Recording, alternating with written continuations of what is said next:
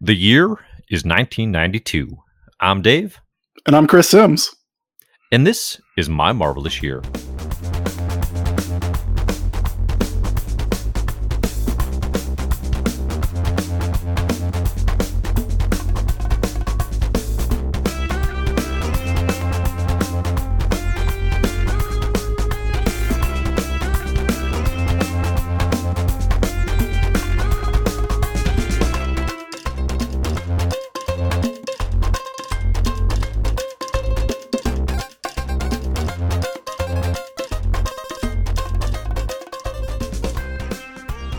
Hello, and welcome to My Marvelous Year, the Marvel Reading Order podcast where we go through Marvel Comics from its origins to today. This is part 2 of our 1992 coverage.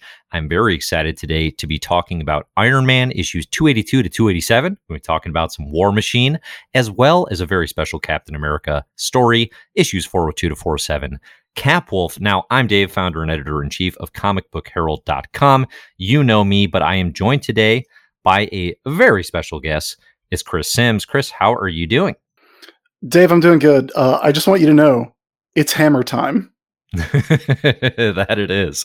It absolutely is. Chris, for people who don't know your work before we get rolling, where would people find you, and what are your credentials that make you the world's leading authority on Capwolf, which I think we've fairly established that you might be? I guess the most relevant experience for people listening here is that I co-wrote a book called X-Men 92 for Marvel that ran for 14 issues. It was a 4-issue miniseries, and then came back for a 10-issue ongoing, which is an interesting use of the word ongoing, I will admit, but you know, we had a year in there.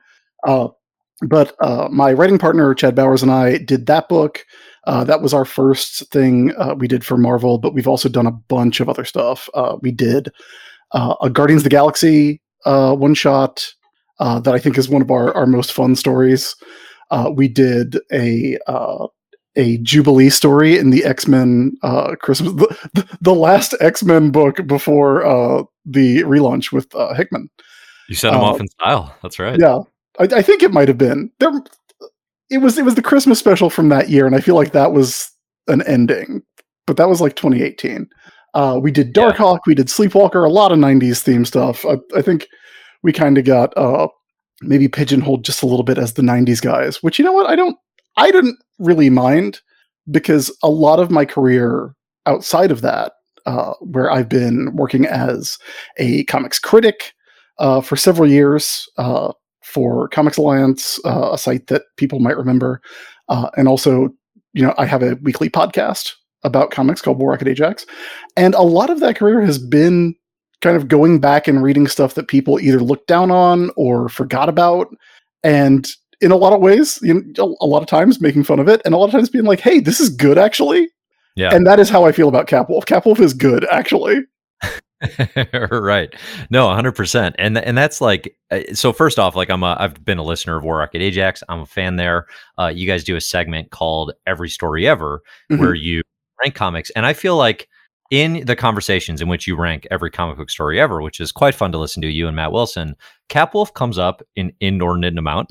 Like it comes up proportionally so much more than one might expect. But it's kind of this baseline.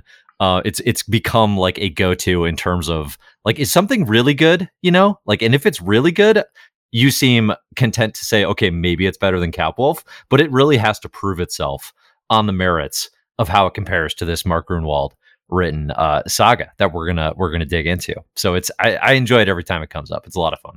So here's the thing. Yeah. We have a lot of comics on that list. And the joke, of course, is that all of the comics have already been ranked. We are merely chipping away at the Marvel to reveal the list as it exists. But it is also, perhaps coincidentally, a list that is very tied into what Matt Wilson and I like, the co-host of the show. Yeah. And there are a couple that I think stick out because there's books that we agree on as being way better than everyone else seems to think they are. Capwolf is one of them. And I will admit that a lot of my discussions of Capwolf it's contrarianism, because look, I do believe that book is good, but I know that other people don't believe that story is good. So no, Mhm. guess what? It's better than Sandman Preludes and Nocturnes. Right. No question about it. But there's also Marvel 2-in-1 Annual number 7 was on there, which is a book that I love and that Matt loves. And we had somebody write in and say, like, I heard you guys talk about this comic, and I went and tracked it down because I was like, they're making this sound like the best comic ever. It's fine. It's kind of bad. I'm like, no, incorrect. That book is good. Yeah. So yeah, look, I have very specific tastes, and a lot of them are informed by when I was a kid. I mean, the books that we're talking about are from 1992. I was 10. Weirdly enough, I wasn't reading Marvel comics at the time. I was a DC kid back then. But then in September of that year, Batman the Animated Series came out, and that was life-changing. And then in October of that year, the X-Men Animated Series came out, and I was like, maybe I do like Marvel comics, actually. Yeah. And so that got me into X-Men 92. Yeah. Yeah. So I got out of reading DC comics and then into Marvel. I became an X-Men guy, a Spider-Man guy. And it wasn't until like Mark Waid, Flash, and Morrison, JLA, which would have been like 97, 98, that I got back into the DC universe, which that is the true renaissance of the Detective Comics Corporation. Is 1998 to about 2002 is the stuff at that 1997 to 2002 at DC is great. Yeah, that's a good time to hop back in for sure. All right, it sounds like we have the perfect person on today, which I am excited to talk with you. Before we get to Capwolf, let's start with Iron Man. So again, everybody who's listening, you can find all of the comics that we are going to be talking about today. They're going to be listed in the show notes. You will also find all of the comics that we're going to be talking about next episode in the show notes there as well, so you can play along at home. Of course, we are supported by listeners over at patreon.com/mymarvelous year. One of the benefits you can get there for as little as $1 a month is you can get access to the full spreadsheet of every comic we're reading year by year, all in one place, as well as some other cool perks if you head over to the Patreon. But otherwise, without further ado, here is Iron Man 282 to 287. This is the War Machine, the start of War Machine. Chris, one thing I had completely forgotten, and I've read these before, was that Tony starts in the War Machine armor. Like, I thought, so on the cover, you got that sweet neon pink retro right over of the Iron Man logo saying War Machine. I in my memory was like, oh yeah, they just go straight to Rhodey, or like, Tony's going to very quickly give it to him. No, Tony plays the War Machine role for like 2-ish issues. I had forgotten about that entirely, and it's a fun story. I enjoy this intro of War Machine. They're very much going for that, and we're going to see this through the Iron Man stuff we talk about and the Cap stuff we talk about, how the influence of like what 90s kids think is cool is really tugging at the Avengers right now. Like, they really kind of are having a crisis of cool in a way, of they kind of want the attitude of, here with War Machine specifically, of like Punisher, but like no casualties Punisher, so like he busts out this, this armor that has laser cannons and blasters everywhere, but no one can actually die when he apprehends criminals, right? So it's like there's clearly an influence of, and you see this in Capwolf specifically, of Punisher, Ghost Rider, Wolverine, Cable. And in Iron Man and Captain America, these creators are trying to figure out, like, okay, but what do we do? What do we do with these tried and true Avengers? Chris, what's your take on these Iron Man issues, and what are the things that stand out to you? It's really interesting that you talk about how these books are kind of rooted in what kids in the 90s thought, like the things we thought were cool back then. And I'm wondering, what was it that made you think that? Was it adding more guns to the Iron Man armor, which is essentially a gun you can wear? Or was it when the 4 ninjas showed up in this comic?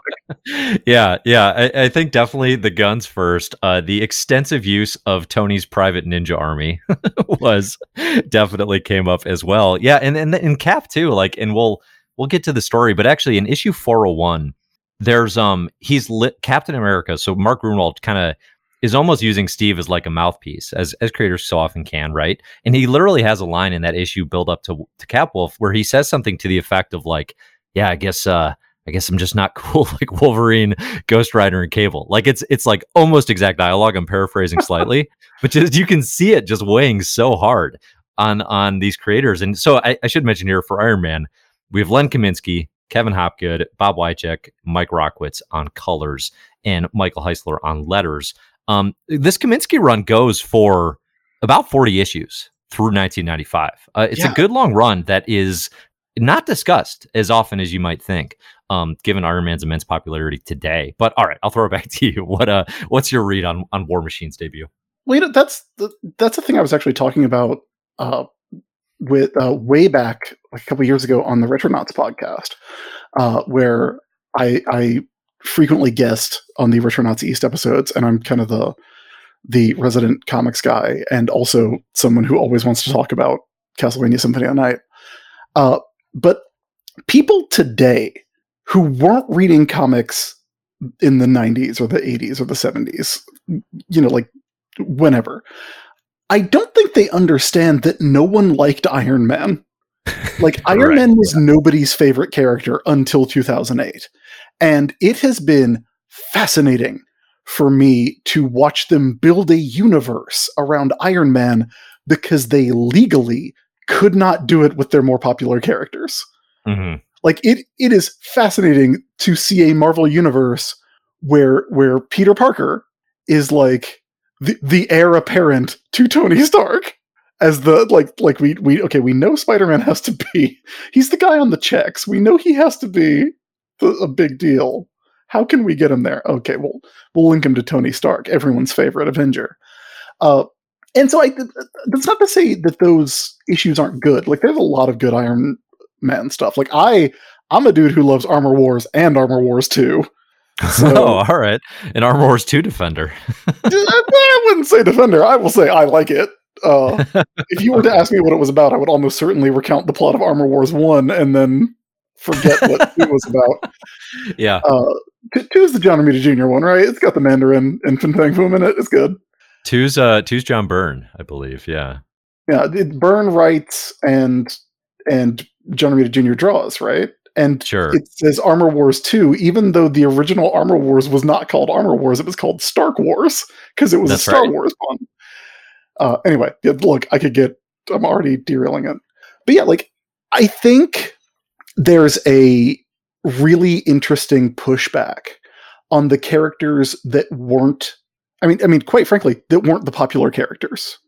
Like, Captain America is a great character, like, probably, honest to God, like my second or third favorite Marvel superhero. I love him. I think he's great.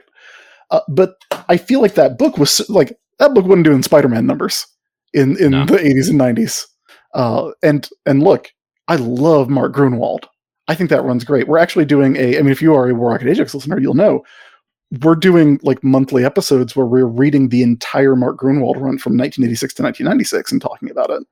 We do 6 issues at a time, so that'll be the rest of 2021. Mm-hmm. But those books were not X-Men. Those books were not Spider-Man. Like, those were the guys, right? Like, those were the ones that the guys who were so wildly popular that they were able to go start Image Comics were on. Like, like pre-Heroes Reborn, there was no like Rob Liefeld Captain America. There was no Jim Lee Iron Man.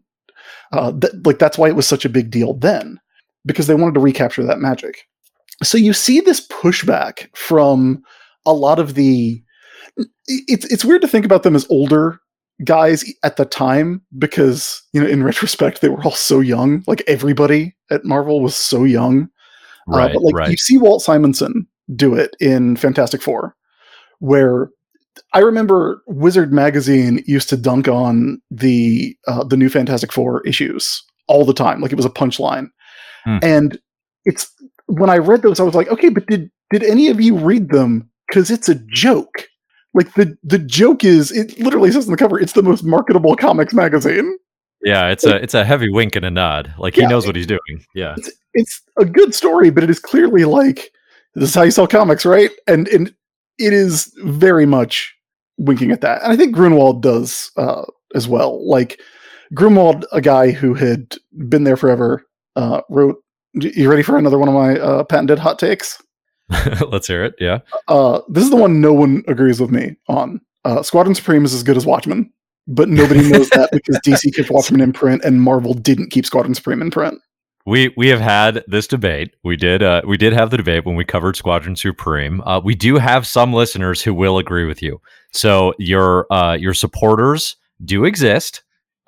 We found otherwise. We our judgment scaled otherwise. Although I quite like Squadron Supreme, and I think Grunwald is underrated in the sense of having some really smart things to say and doing some really inventive things with superhero universes for sure. I think the edge that Watchmen has is that Dave Gibbons draws the hell out of it. Dave Gibbons puts so much work into that book and the layouts and like the language of comics in that book. It's a big edge. Squadron Supreme is every bit as good and maybe better. Every bit as good. and that is I will fight that fight. I will die on that hill. As it's literally, people don't believe me because people have told them Watchmen is better. That's the only reason. That's the only reason. It is definitely cemented in the cultural consciousness that Watchmen is the superior work, and I enjoy the take. Although certainly, having read both of them a handful of times, Squadron Supreme does not come out on top for me. But I hear you, and I love Grunwald's take on it. But you're right. I mean, these guys, like Grunwald in particular, is like such a superhero nut. Like he's such a, he had such a rep for continuity that, he is who Mobius M. Mobius, now famous of the Disney Plus Loki series, is based on. In another looks like Mark Grunwald. Fantastic Four. Yeah, and he's right, exactly. He's designed, like, the entire TVA staff is Mark Grunwald, which is great in retrospect. But okay, so before we get deep on Grunwald, which I hope that we can, talking about this Kaminsky run on Iron Man and kind of how it's in a very similar pattern, essentially, a very similar place of making Tony Stark, of making Iron Man nobody's favorite hero. Again, like to your backdrop, like this is no one's favorite. Not no one's, obviously. Like there's good stuff. There's good Demon in the Bottle, a lot of good David Michelinie stuff, but like, he's not cool at this point. And they're trying to do that, and they do that with War Machine. And the way that this plays out plot-wise, just to very concisely summarize it, is Tony has been wounded in such a way that he's like on death's door. When we start this thing, he quote unquote dies. He's actually put in cryogenic freezing. And as this is happening, basically, he says to Jim Rhodes, hey, I'd like you to carry on as Iron Man, aka War Machine, and also you're like the new leader of Stark Industries. So basically, he leaves everything to Rhodey for however many issues it's going to take for him to obviously return from this not death. He's basically in a coma where he learns a lot about himself and how his dad is the worst. But essentially, that is the plot here that sets up Jim Rhodes as the once again Iron Man, because this is not the first time, right? Rhodey takes over the Iron Man role when Tony is recovering from his alcoholism the first time, really, or after the first kind of relapse. And we have Rhodey as Iron Man famously in like Secret Wars, which is again a friendly reminder, one of the best stories of all time. Yes. And so we get Rhodey here taking on the War Machine armor, doing things his way. I like once this book flips from Tony wearing this armor and just kind of trying to like try on something new, and it becomes a Rhodey trying to be Iron Man and a leader of a company book. I wish it was a Rhodey book for longer, honestly, because even by the time we get to issue 287, you can already see like, oh, Tony's on his way back. It doesn't last for very long, which I think is to its detriment. I actually think this book got a lot more interesting when Rhodey becomes, basically the Iron Man figure. And obviously he'll go on to be War Machine for a minute. Chris, do you have memories of like, or not memories, like, I guess, what is your take on Jim Rhodes as War Machine, as this Iron Man figure? Do you like it when he's like the lead in this book, or do you think it works here? Or do they kind of need Tony for this book to function properly? It's a really interesting contrast between the Marvel universe and the DC universe. Like in a lot of ways, I feel like what's better, Marvel versus DC? It's like that's a false argument because what's better, these Marv Wolfman Marvel comics or these Marv Wolfman DC comics? Mm-hmm. None of them are good. It's my other hot take. Just Teen kidding, Titans Marvel. slander. Love it. You're a delight.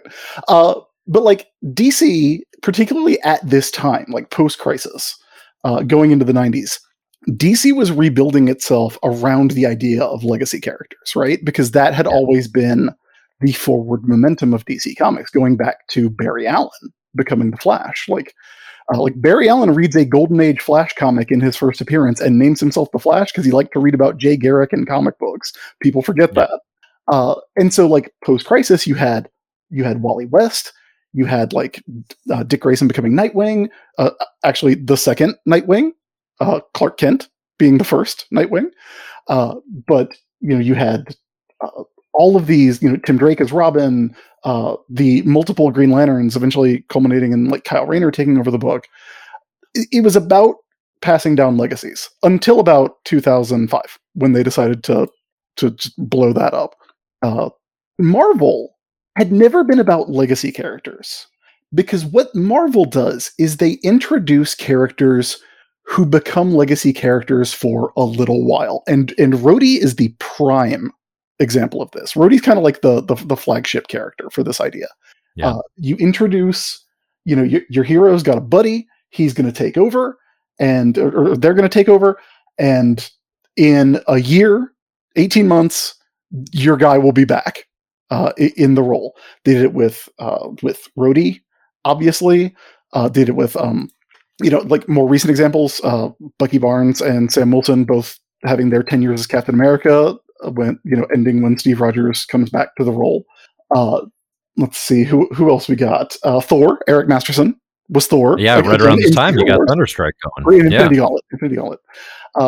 It's funny, like, and the reason you can chart this, and I always think this is funny, is that until Secret Invasion, I think, there had never been a big Marvel Comics like full company event that had the quote unquote classic versions of all the characters in it, because it was either Rhodey in Secret Wars, Eric Masterson in Infinity Gauntlet, or like even up through Civil War where Thor is dead, and so there's a the weird clone that, according to Marvel Puzzle Quest, was called Ragnarok, but I never heard him.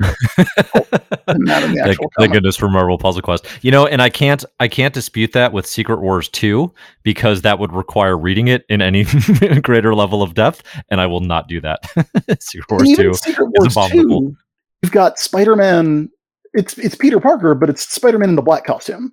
Black suit Spidey, yeah, not quite. It's never the classic version, and there was no real, there really wasn't even a classic Avengers lineup until 1997, like the Avengers were very much in flux, like all the time. So it's interesting to think about how that was their tactic for introducing new characters, all of whom ended up in Force Works. Right. Yeah, which we might have to touch on here. No, you're spot on. I mean, I think Rhodey is, he's very, very, iconic in terms of like what Marvel Legacy did mean up until much later in the publisher's history, which is very, very tentative, very transitory phases where, basically, it's just you're waiting it out until the other character is back. And again, this book it's making no pretense about that, right? Like we're getting scenes of Tony. It's clear he's going to come back. He's learning that his father was an alcoholic, that it's, this is, and abusive in many ways. So he's learning about himself. It felt to me very, very much like Kaminsky and Hopgood doing kind of their Frank Miller's early Daredevil, in terms of like literalizing kind of how Tony Stark became Iron Man. like his dad has a saying, which is like, Stark men are made of iron, which is maybe very Game of Thrones even. But it's like, and so that's kind of like that thing of Miller where, the kids are picking on him by calling him Daredevil. It's literalizing a lot of what Tony Stark's life has been. I don't know that it's especially effective, but it's definitely going for it, helping us understand, I guess, Tony Stark's origins in a way where I think readers for the longest time are very content just to say like, he's the Howard Hughes of Stan Lee's imagination. He's the rich guy. Like, I don't necessarily need to see the rich kid and build up a lot of pathos that way, but Kaminsky is trying for that. and it's semi-effective here and there, but mostly I like this book for Rhodey. I appreciate how often he curses out Tony Stark. Like, it's actually one thing I really like about both these and the Capwolf issues is how often characters are literally just like, "What the f?" Like, and they have to blur it out because it's Marvel Comics. But they just very frequently like are just kind of like, "Hey, we can do curse symbols now." Like, we don't have to beat around that bush. This comic has really weird things to say about Prozac, but I don't know how in depth I want to get into that. But otherwise, like, if you like Jim Rhodes, if you like the concept of War Machine and what he'll become in the 90s, this is a good starting place. And it's definitely like, again, that 90s-ification of, yeah, his armor's a gun. If you're going to just go design-wise. I don't know, reading these again, that I would say like the Kaminsky run is like a deeply underrated gem. But I do think when people talk about 90s Avengers like series, maybe Grunwald Cap gets brought up here and there. I don't think Iron Man gets brought up really hardly ever as one of the books worth reading. And I actually think from like, it goes from 92 to 95. Like, it's actually one of the better books during that time. As the Marvel landscape kind of spirals towards the perfectness of Age of Apocalypse. So, all right. Any final thoughts there on Iron Man and this little run here? Well, yes. For one thing, Len Kaminski is one of those creators who, if you're going through back issues at a con or at a comic book store, like I have been known to do on occasion, like Len Kaminski is someone whose name comes up a lot and that nobody ever talks about, and I feel like he's in that air with like a Doug Moench, who, like, that is a Doug Moench, a dude who was on Batman forever that nobody talks about. Like, these are all like big runs, like long lasting runs. But because they weren't on X-Men for 17 years or Captain America for 10 or Thor for 5, like it's easy to overlook them because they weren't the ones that were like breaking new ground. Yeah. And it's weird to see how many of those, like, and I don't mean this disrespectfully to Kaminski, like, but like, like a Workman, like he is a not John Workman, but like a very Workman-like comics, very reliable in their way. And I think you're right. Like, I think it's worth like kind of looking back on a lot of those things because there's some gold in them there hills. There's a steadiness to them that I would actually agree with. There's also like, it's a very, it's very early 90s, maybe late 80s action, which I know you're a big fan of, Chris, but it's like there's kind of just some inherent charm and humor in that, and how like Rhodey gets in a lot of superhero action lines, like a ton. And there's some charm to that. There's a lot of charm, I thought, to Constrictor, of all people, the supervillain, saying that he's on the scene to hear the lamentations of their women. Like, oh yeah, the nightmare where all the villains are quoting Conan. Yeah, that was incredible. There's some fun stuff in this for sure. So yeah, I would say for fans of Iron Man especially, like this is a run to go back to. I mean, there's good stuff happening here. Yeah, and the other thing that I want to say is, like, I do think this is a good example of Marvel using that legacy character idea to really like launch and establish new characters. Like, Rhodey doesn't go anywhere. Right. Rhodey sticks around. Rhodey leads multiple books in the era. Like, he's a big deal. And could the same be said of Eric Masterson? Only if you ask Tom DeFalco, who will tell you the world still needs heroes. But like, the Eric Masterson was still like Thunderstrike runs for a couple of years. It's a strategy that I think they employed to great effect.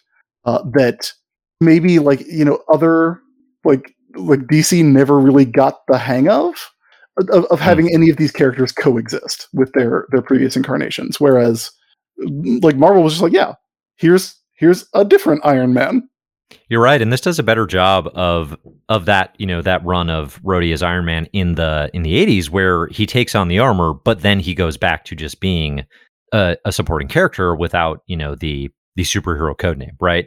Whereas this build, like you're saying, is it's purposeful. It's actually getting him out of the shadow of Tony in some ways and giving him his own code name, his own purpose, and then eventually like kind of his own books and his own teams in a way that is pretty successful. So it's a nice template in that regard too, to consider like, okay, what did they do with Rhodey here? But to that end too, it's like he had a decade plus of being built up as a supporting character in Iron Man books before he got this moment too, which is another Sure. thing we could say like, all right, maybe that should have happened faster. But he didn't, like Rhodey didn't have to die to bring Tony back. Right.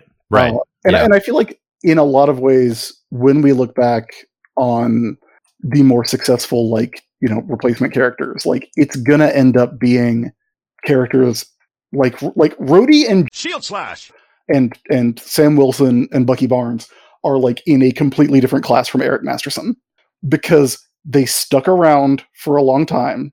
Forever, and then they kind of stepped into their own role. That doesn't necessarily mean like I think they shouldn't have hurried up Rhodey a little bit. I think they probably could have stood to move him down the line a little faster.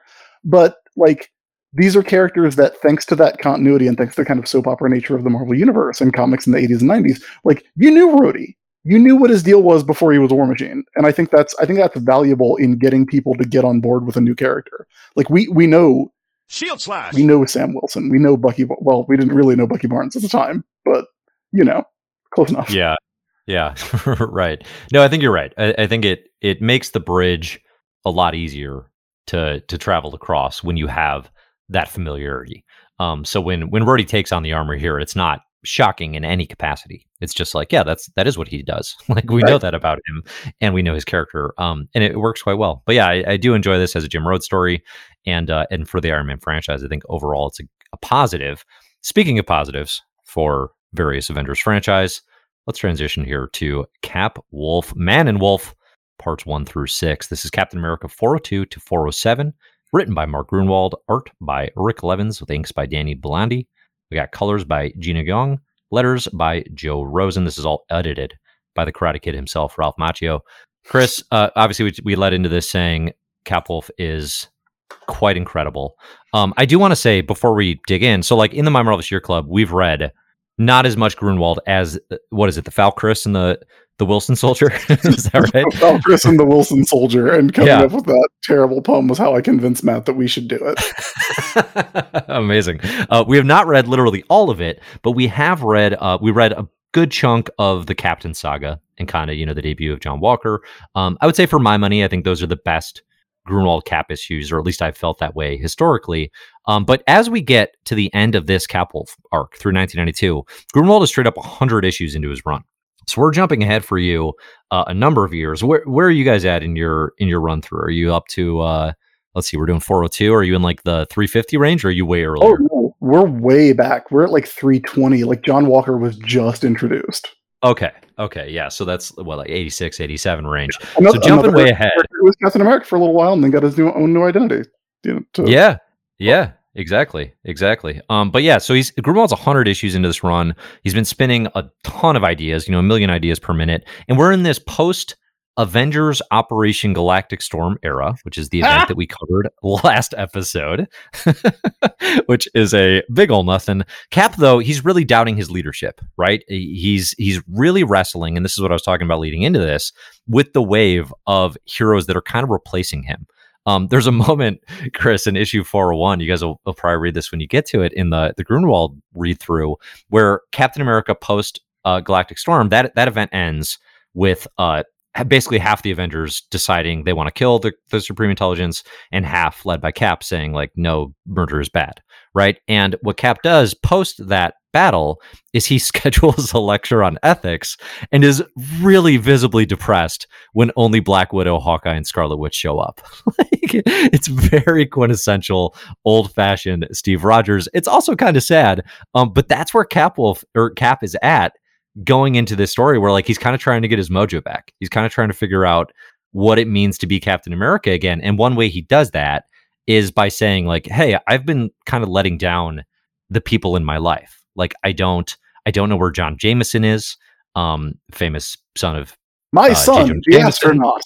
Exactly. J. Jonah's son, the astronaut, who is also a werewolf, as is relevant to this. A He werewolf and doesn't. a star god, Oh man, and he's got Captain so much America's going on. best friend. He's got so many roles. He's also got. He doesn't know what happened to D-Man. He wants to go find Demolition Man, and and nobody quite knows what's going on with Diamondback. Although we, of course, as readers do, we'll talk about that a little bit. So Cap goes on a mission, basically to find his friends, and that is kind of the ostensible purpose of Man and Wolf. Although it really escalates from there. Before we go any further, time for an ad break. If you're listening to this podcast, you clearly love comics. You may even love deep, analytical takes on comics. So we think you might like Super Serious 616. Super Serious 616 is a podcast that explores what it would be like to live through the beginning of the modern Marvel age of comics. It is unlike any podcast that you have heard before. Mike and Ed talk about the public events from the early Silver Age of Marvel Comics as if those events were actually happening. As superpowered heroes and villains, gods, and monsters become everyday occurrences, Mike and Ed talk about the ramifications of the changes thrust upon the world. Would the Fantastic Four be welcomed as costumed do-gooders, or would their motives be questioned? Will there be superpowered Cold War with Russia? Will the appearance of Thor and the emergence of gods from ancient myths lead people to re-examine their own religious beliefs? Is Iron Man a good use of StarkCorp shareholder capital? If Reed Richards had developed podcast technology in the 1960s Marvel Universe, this would be the show everyone would be listening to. So join Mike and Ed every Monday, Wednesday, and Friday on Super Serious 616 as they chart the evolution of the Marvel Universe from the ground up as it happens. Alright, back to the show. Chris, I'll kick it to you. What are your big picture takes on this Captain America story? What are the things that really grip you the most about it? Probably that time that Cap was a werewolf, I would say. No, like there's so much good stuff in this, and you really touched on it. But I think an important thing about Grunwald and the way he writes Cap is that he's not afraid to write Cap as a square. Yeah. Like Grunwald's a cool dude, you know. Like does look like, if you want to know what he looks like, imagine not movie star handsome Owen Wilson as Mobius and Mobius. Celebrities. Yeah, but that's basically what like that little caricature of him that runs in some of these comics. And if you look at the coolometer every now and then, you'll find it. But he's, even in like the 80s, like he's willing to be like, Captain America is a man at a time. He's a square. He's got a little bit of old-fashioned sensibility. He talks like Adam West Batman in a lot of the early Grunwald run. And I don't think that, like, that's tough to pull off. Like, I don't usually like playing up the man at a time stuff with Captain America, because, in my conception of Captain America, like, I think Chad Bowers, who was my co-writer in X-Men 82, once said, like, Cap gets thought out and spends like 3 weeks on the internet and he's good. Like he figures it all out. He's like, yep, I'm up to speed. I know how to use computers now. Great. Mm-hmm, mm-hmm. But I think playing him as a guy who's like a little bit like just square. It's the only word I can think of that accurately describes how he writes Captain America. And so him like being like, hey, we need to talk about ethics, and then the only people showing up being 3 former villains, 2 of whom like consider Cap to be like the reason they kind of are not villains anymore, especially in Hawkeye's case, and Eric Masterson, who is basically a child.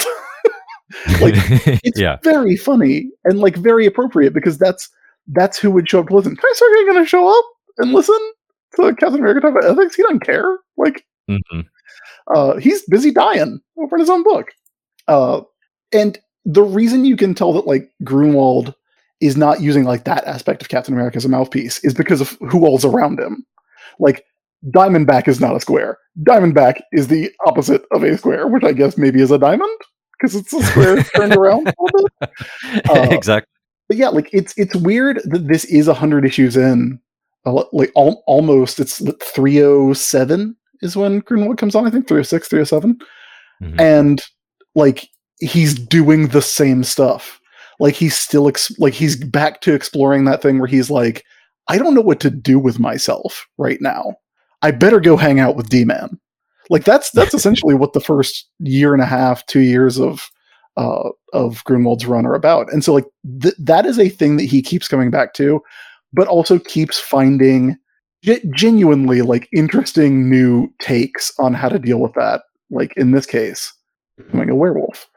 Yeah, no, absolutely. And I mean, you joke about it, you know, like, oh, the werewolf part's awesome, and it is. But I do think it's easy for someone who maybe hasn't read these before to assume that, like, okay, like, oh, this is the Cap werewolf story. I can kind of see how that would play out. He's going to get turned into a werewolf.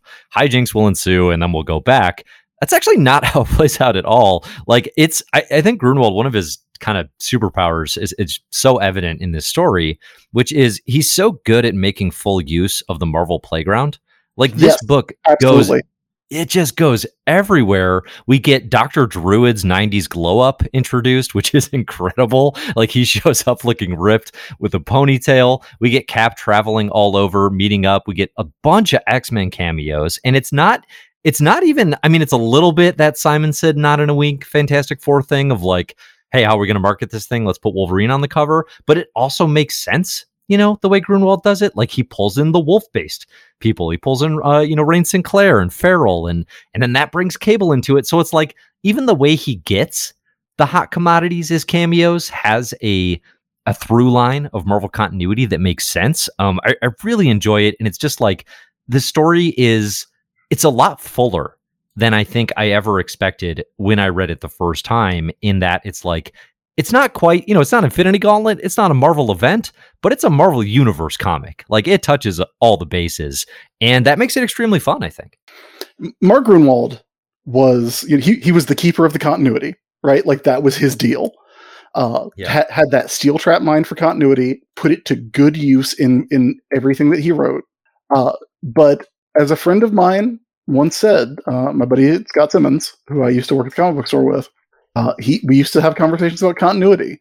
Like, and this would be like in the 2000s when like the Ultimate stuff was really big, and people were like, yeah, we don't need continuity. And Scott said, and it stuck with me ever since, continuity is just a big word that means makes sense. Yeah. And he's not wrong. And like you said, a bunch of wolf stuff happening, so that brings in Rain Sinclair, and that's why Cable shows up. Like, stuff weirdly, I don't like it when comics are realistic, right? Like, I think realistic is a false idea in comics, and I hate it when people are like, yeah, this is a realistic comic. They're going to deal with realistic problems. No, they're not. They're not. That's not what they are. But you need to have an internal consistency. That's way more important than realism. There needs to be a progression of if this, then this. And that's how a shared universe like superhero comic works best. Because the entire reason that people like capital M, capital C, Marvel Comics is because it's a shared universe. You know, like, I don't say like, yeah, I really like Paramount movies, which is why, like, you know, it's silly that companies, like, maybe people do that with Disney because they have such a defined aesthetic, but nobody is out there being like, oh man, love Universal, unless they're talking about the Universal monster movies, which share an aesthetic. Like, people say they like Marvel Comics, they like the Marvel Universe, they like the DC Universe, they like the MCU, you know? Yeah. It's because there's a logical progression, and because you can use stuff from one in another. You can pull in like you can pull in Wolverine if you want to. You can have like you can have, if John Jameson's a werewolf. Okay, John Jameson's a werewolf. John Jameson, who is J. Jonah Jameson's son, he's John Jonah Jameson III, as you might know. J. Jonah Jameson actually being J. Jonah Jameson Jr. Like, he's a werewolf. He's also Captain America's pilot. Those are not related stories. Those do not happen in the same, like, book at all. But both of them happen, and that means if Captain America, if Captain America is gonna know there's a problem with John Jameson, he's gonna want to go look for him because they're friends. What's a problem John Jameson would have? Well, he's a werewolf. So, like, it's that internal logic and internal consistency that really makes that I think Grunwald is better at than almost anyone in comics. And it's that you can see the love of superheroes in everything he wrote. Like Squadron Supreme is a love letter to superheroes, as weird as it sounds, being that is being the subject matter of that book. That's a dude who could not love superheroes any more than he does. And because of that, he's able to approach them in a way that does deal with, some mature ideas. Like, I think one of the best parts about this book is like the Red Skull, like finding out that the Red Skull is abusing. What is her name? Mother Night. Mother Night, yeah. Yeah, Mother Night. Sorry, I was getting her confused with Nocturna, who was the vampire who had a custody battle with Batman over who got to raise Jason Todd. That's an incredibly fair mix-up. Yeah, like the part where she's talking to Crossbones, and like you find out that Red Skull has been like abusive. Like, it's not surprising. We know Red Skull's a real shield slash Nazi. You know? That's his thing, right? But it's still like, it's a little surprising and a little unusual to have that conversation happen between Crossbones, who's a man in a skull mask, and Mother Night, who is dressed like a vampire. Like, but it works because I think Grunwald's other gift, he treats the universe as a universe, and he treats the people as people. Mark Grunwald writes supervillains like they're people, which is maybe not revolutionary today, but like I think he does the opposite of what. Look, I had no desire to watch Cruella de Vil movie before I found out that her mother was killed by Dalmatians, and I was like, well, maybe when it's I don't care about the villain absent the hero. You know, I don't care about Joker if Batman's not there, because that's not what they're for. So I don't think you need to, not every villain needs to have that sympathetic origin. Not every villain needs to have their psyche explored. But it helps if you treat them like people, and you treat them as characters with motivations. They want something. They have personalities. They're going to get worried if Scourge starts murdering them all. Grunwald, very early on, introduces the Serpent Society, which is a supervillain corporation where people kind of like go to work and be snake people. Yeah, and I feel like you get that a lot in the backup stories, the Diamondback stuff here, which this is actually the story that made me think Diamondback was the best Captain America love interest. Believe it or not, like the backup story stuff in here with Diamondback and Crossbones and Mother Night and like all that stuff, I was like, oh, Rachel Layton kicks ass. Well, and I love too so much what you're saying too ties into these backup stories and these have been building for issues and issues, where Grunwald uses the last like 5 pages or so to tell basically Cap America villain stories.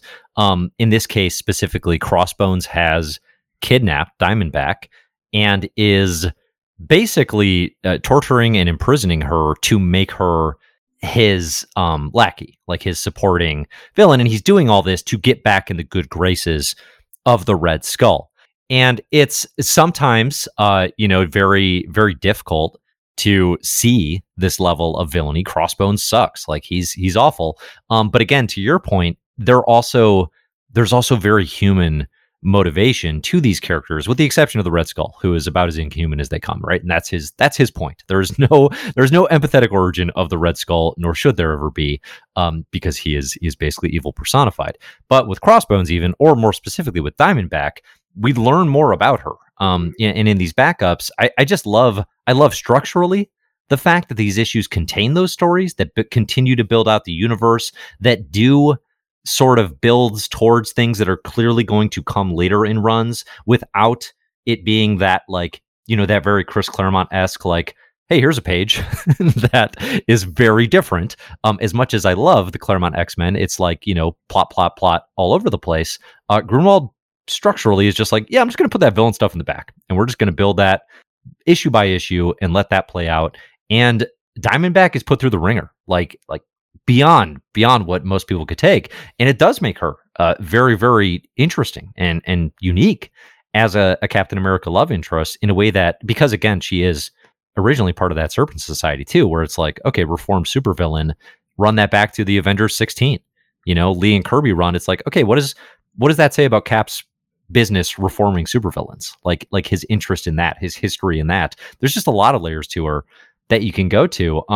And they're a nice little change of pace after the really fun, thrilling Capwolf stuff. So I do quite enjoy all of that being in there. As far as the Capwolf story goes, I mean, I love all the integration, like I talked about. I love the X-Men integration. Like, well, so you basically what you have here in terms of plot, you have a town essentially where people are being turned into werewolves, and Captain America with Dr. Druid in their quest to find John Jameson, they run into this town. They run into Moonhunter, who appears to be a supervillain named Moonhunter. It turns out that's also his last name, which is amazing. Fantastic stuff. Who should, by all rights, be Moon Knight, because Moon Knight originally appeared as a werewolf hunter. But a hypnotized Moon Knight would have been a nice touch. Yeah, I wonder if like Grunwald originally like thought of this as having Moon Knight, and then just kind of like, like, fine, I'll give him a different name, whatever.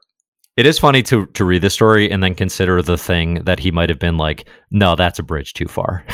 Because there's so many things that are jammed into this. Like, we get Jack Russell, the werewolf by night, shows up at one point for a very brief integration. It's almost just like, we're doing a werewolf story. We better have a place for Jack. Like, he needs to fit in here somewhere. Which that's the thing, right? Like, if this, then this. If somebody's going around getting werewolves, well, I better get all the characters who are werewolves, or else this doesn't make any sense. Yeah, and that's how you get Cap and the Wolf Pack, which is brilliant. But so you have basically kind of mystical shenanigans. They're turning people into werewolves. You have Nightshade, a character here who is basically the scientist, sort of a mystic scientist who is able to turn people into werewolves. And then you have Dreadmond Druid, who is basically wants to be like basically wants to be a cosmic god, which over the course of this story, as we get to the end of this, means him turned into basically if Jim Starlin drew eternity as a wolf, which is really fun as well. Summary. What's that? Excellent summary of that. Thanks. Like, that's exactly what he is. Thank you. Yeah, no, it's great. It's super fun. The whole thing, details that I love throughout this is all this is happening is the werewolf. The people turning people into werewolves, Nightshade and company, they capture Wolverine first before they capture Captain America.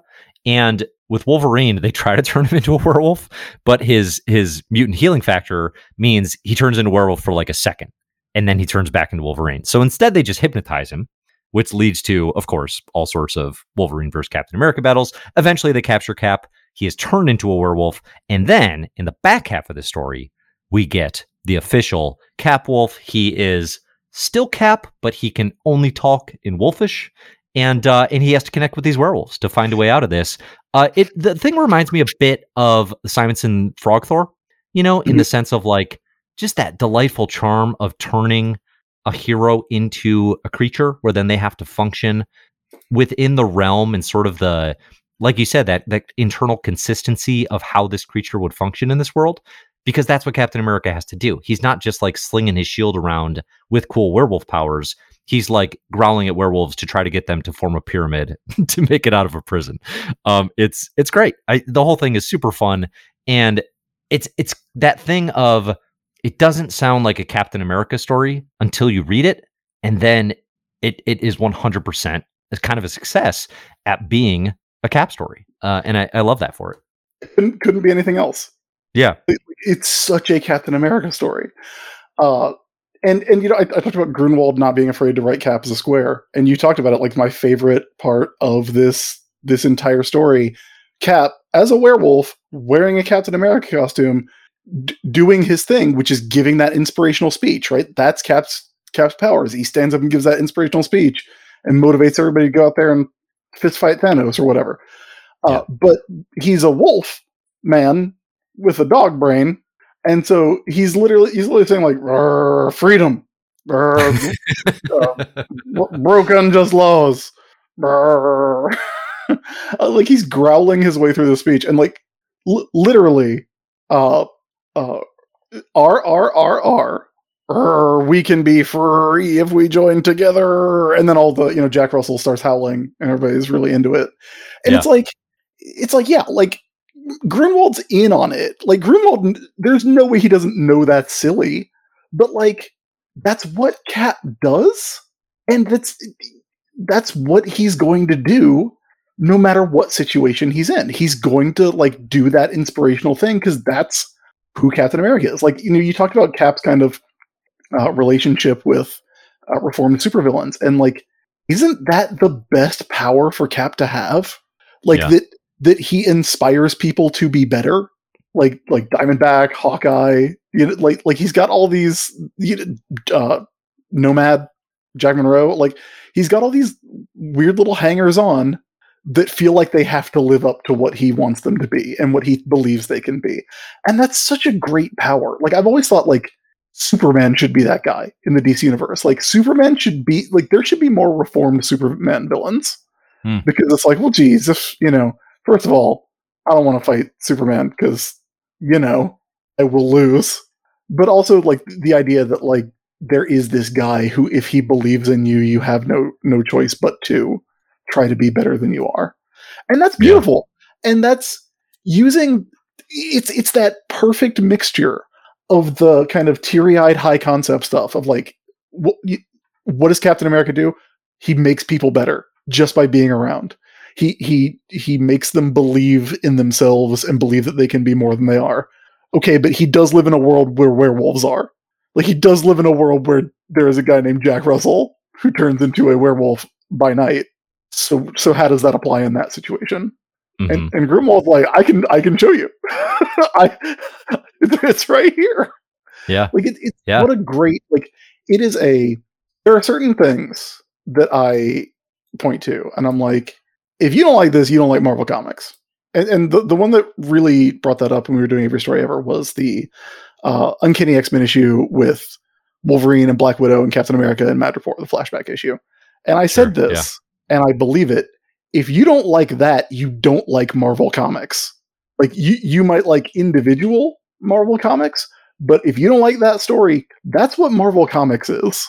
And I don't necessarily feel the same way about Capwolf because I will admit it's a very silly story. But I kind of feel like if you don't like this, you don't like Marvel Comics. But if you don't accept a universe where this happens, then you do not accept the Marvel universe. Like I got in a kind of extended internet argument years and years and years ago about Frankencastle, which to say that has Capwolf DNA is an understatement. Oh yeah, no, it's 100%. Yeah, like it's all up in the Capwolf aura. But like people were mad about that. It's like, yeah, I just don't believe this could happen in the core Marvel universe. And I was like, have you read any comics set in the core Marvel universe? Yeah. Because the first thing that happens is a dude becomes a rock monster by going to space.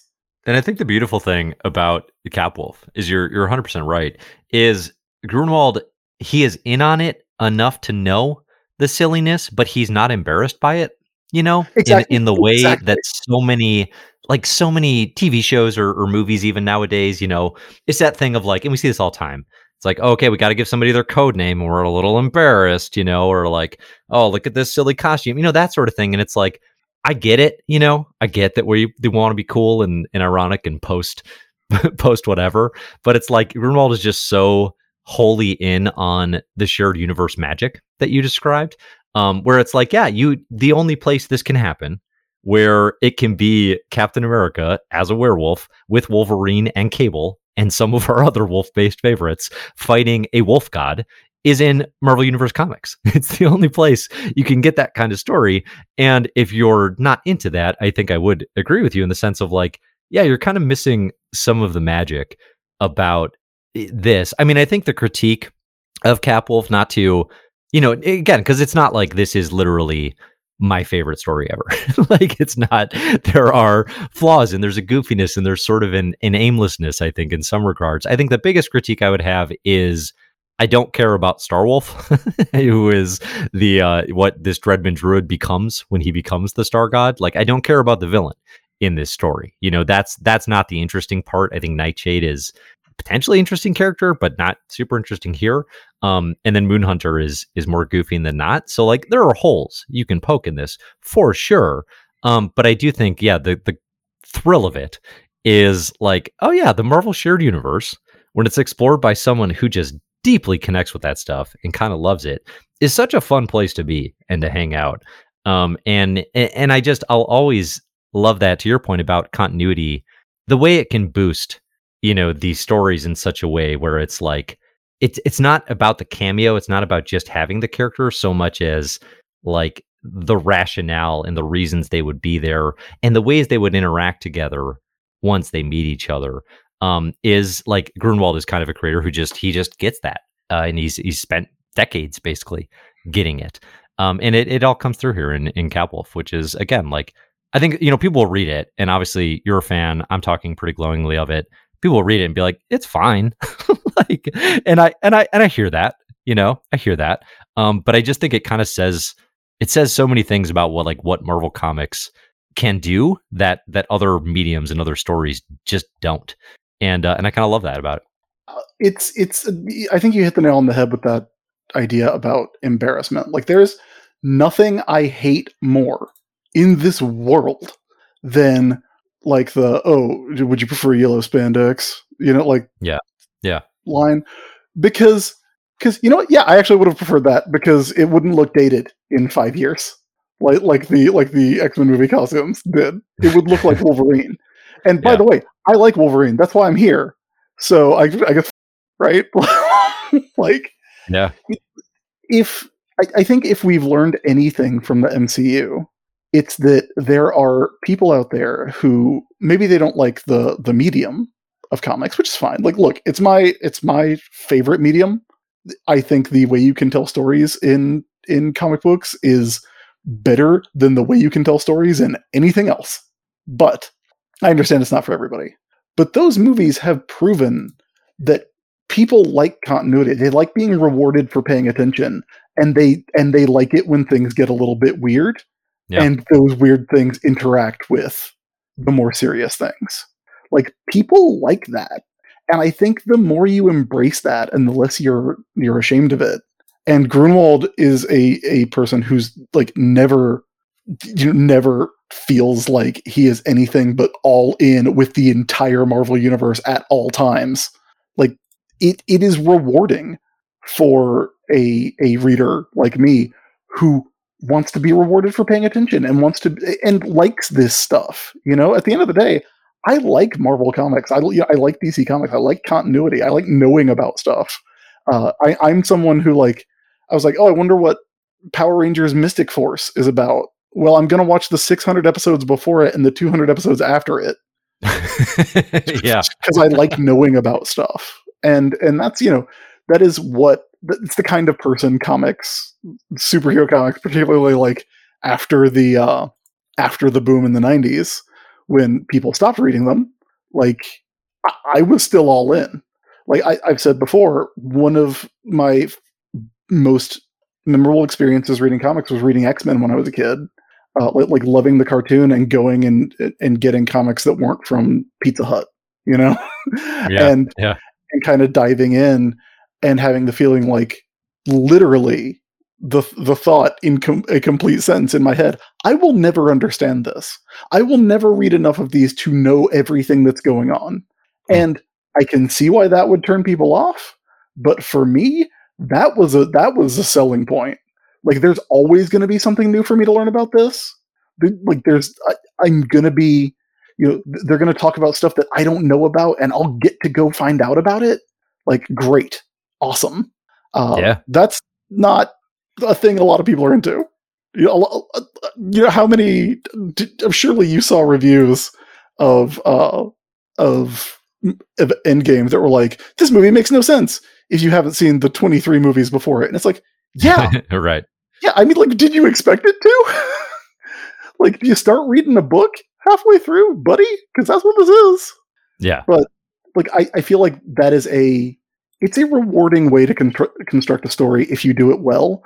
And even though people look down on the end of Grunwald's run, like even people who are like, oh yeah, like the John Walker stuff's really good, and like 350, like one of the greatest issues of all time, which it is. But like people look down on the end of the run because like Cap Wolf, Streets of Poison, Armor, and it's like, well, no, you haven't read them. Like I can tell you right now, you haven't read that story where Captain America gets armor, because if you had, you would know it's good, and that it makes perfect sense that he gets armor. And it's not just like, yeah, is it kind of a wink and a nod, goose to sales move? Absolutely. Is there a perfectly logical if this then this story reason for it? Yep. Because Mark Grunwald does not play around when it comes to that. Yeah. And honestly, I think that kind of tying it all back together, I think that connects in a lot of ways to kind of how I framed the opening here of, basically like, okay, what will it take to make Captain America one of the big players in Marvel Comics during this era? And same with Iron Man, right? And you see these creators trying those things. And with Grunwald, because he'd be on this through 1995, essentially. Grunwald's on this until issue 443.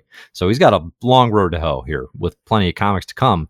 And yeah, something now where you might just look at a cover and be like, oh, look at that beefed up, armored up Captain America. That's ridiculous. That's so 90s. Whereas just that's not the kind of creator he ever was. And just like, it doesn't mean all the comics are incredible, but I do think people often write them off as just like, well, there were no good Iron Man or Captain America comics from 1988 through 1995 or something like that, right? And it's like, that's often misguided, I think. And that's one thing, to your point about never quite knowing everything and enjoying that about the Marvel Universe. That's one thing I enjoy about this, where we're at in the My Marvelous Year journey, where as I put together the rest of these lists through 93, through 94, I'm really interested in re-exploring those types of runs where it's like, yeah, people don't talk about them. They don't get held up in the canon. But is there fun stuff there that is worth revisiting and worthy of even if it's not like, critical reappraisal, even just like on a joy level, like is there charm to it?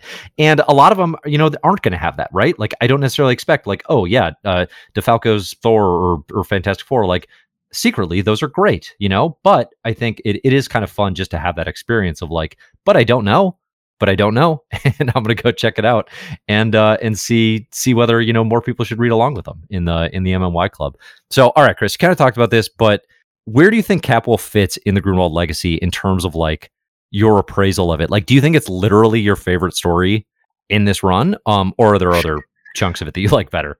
No, absolutely not. It's definitely not my favorite story in the run. Because that run has so many really good stories. Like it's ridiculous how many great stories are honestly in that run. Like I love a lot of it, but I think I'd be lying if I said my favorite stuff wasn't like the stuff where John Walker is Captain America and like what he ends up going through and how like shockingly violent it is, but also like how it completely breaks him as a person. And he's kind of a shitty dude before he becomes Captain America, but like it is this. It's very much this idea of, hey, being Captain America is hard. Like being a symbol is hard. And if you're not Steve Rogers, if you're not like of that caliber, it's going to be a real bad time for you. And like at the end of that story, like it's kind of surprising to me that John Walker comes back after the climax of the story, because he's a broken person at the end of it. And I think that's really compelling. And it's not just, it's not just the other joke about this is like, Tony Stark goes down to the basement for 18 hours and he's not an alcoholic anymore. So went down to the basement, built some new armor, sweated it out for a day and a half. I'm gonna go be Iron Man again. Which is how comics work a lot of the time. That's also how Batman sheds venom, famously. Yes, that's how Batman approach. Yeah. It's essentially how he fixes his back, although Chandra Kinsolving's magic back fixing powers are involved in that one. But yes, there is some magic. In the same way. Like, I think like the aftermath of Nightfall is actually very comparable to that story, because you know what, being Batman's hard. It's not for everybody. Yeah, and I feel like that's a good way to portray that, and a way to like really commit to that story, because there's like 6 months, or it feels like 6 months. It might be less than that, but there's like a hot minute there where Steve Rogers is not in that book. Steve Rogers is like, well, I'm done being Captain America, and then they give John Walker the suit, and it's not like there's not like backup stories about what Steve's doing for a little while. It's just about John Walker going on adventures with Battlestar. You know, like it's a really masterful way to tell the story. And then when Red Skull comes in, and he's like, "Yeah, hey, guess what, John Walker?